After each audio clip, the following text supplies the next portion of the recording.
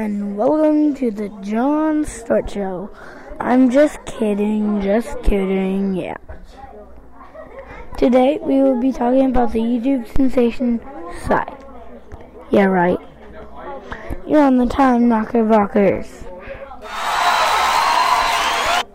Today we will actually be talking about the California mission system.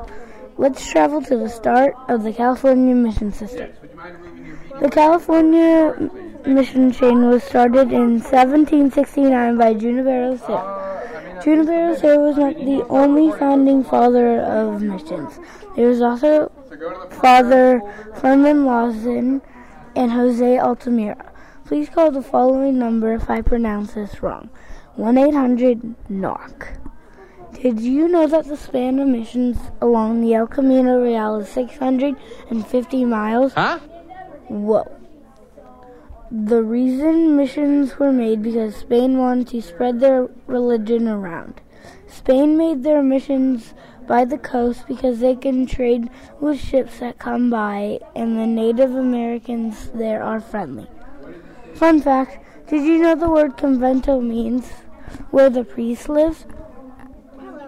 In 1769, the first mission was created by Junipero Serra. This mission started the chain of 21 missions. That's all we have today, but tune in next time. The next time is in 3,400 years. Bye!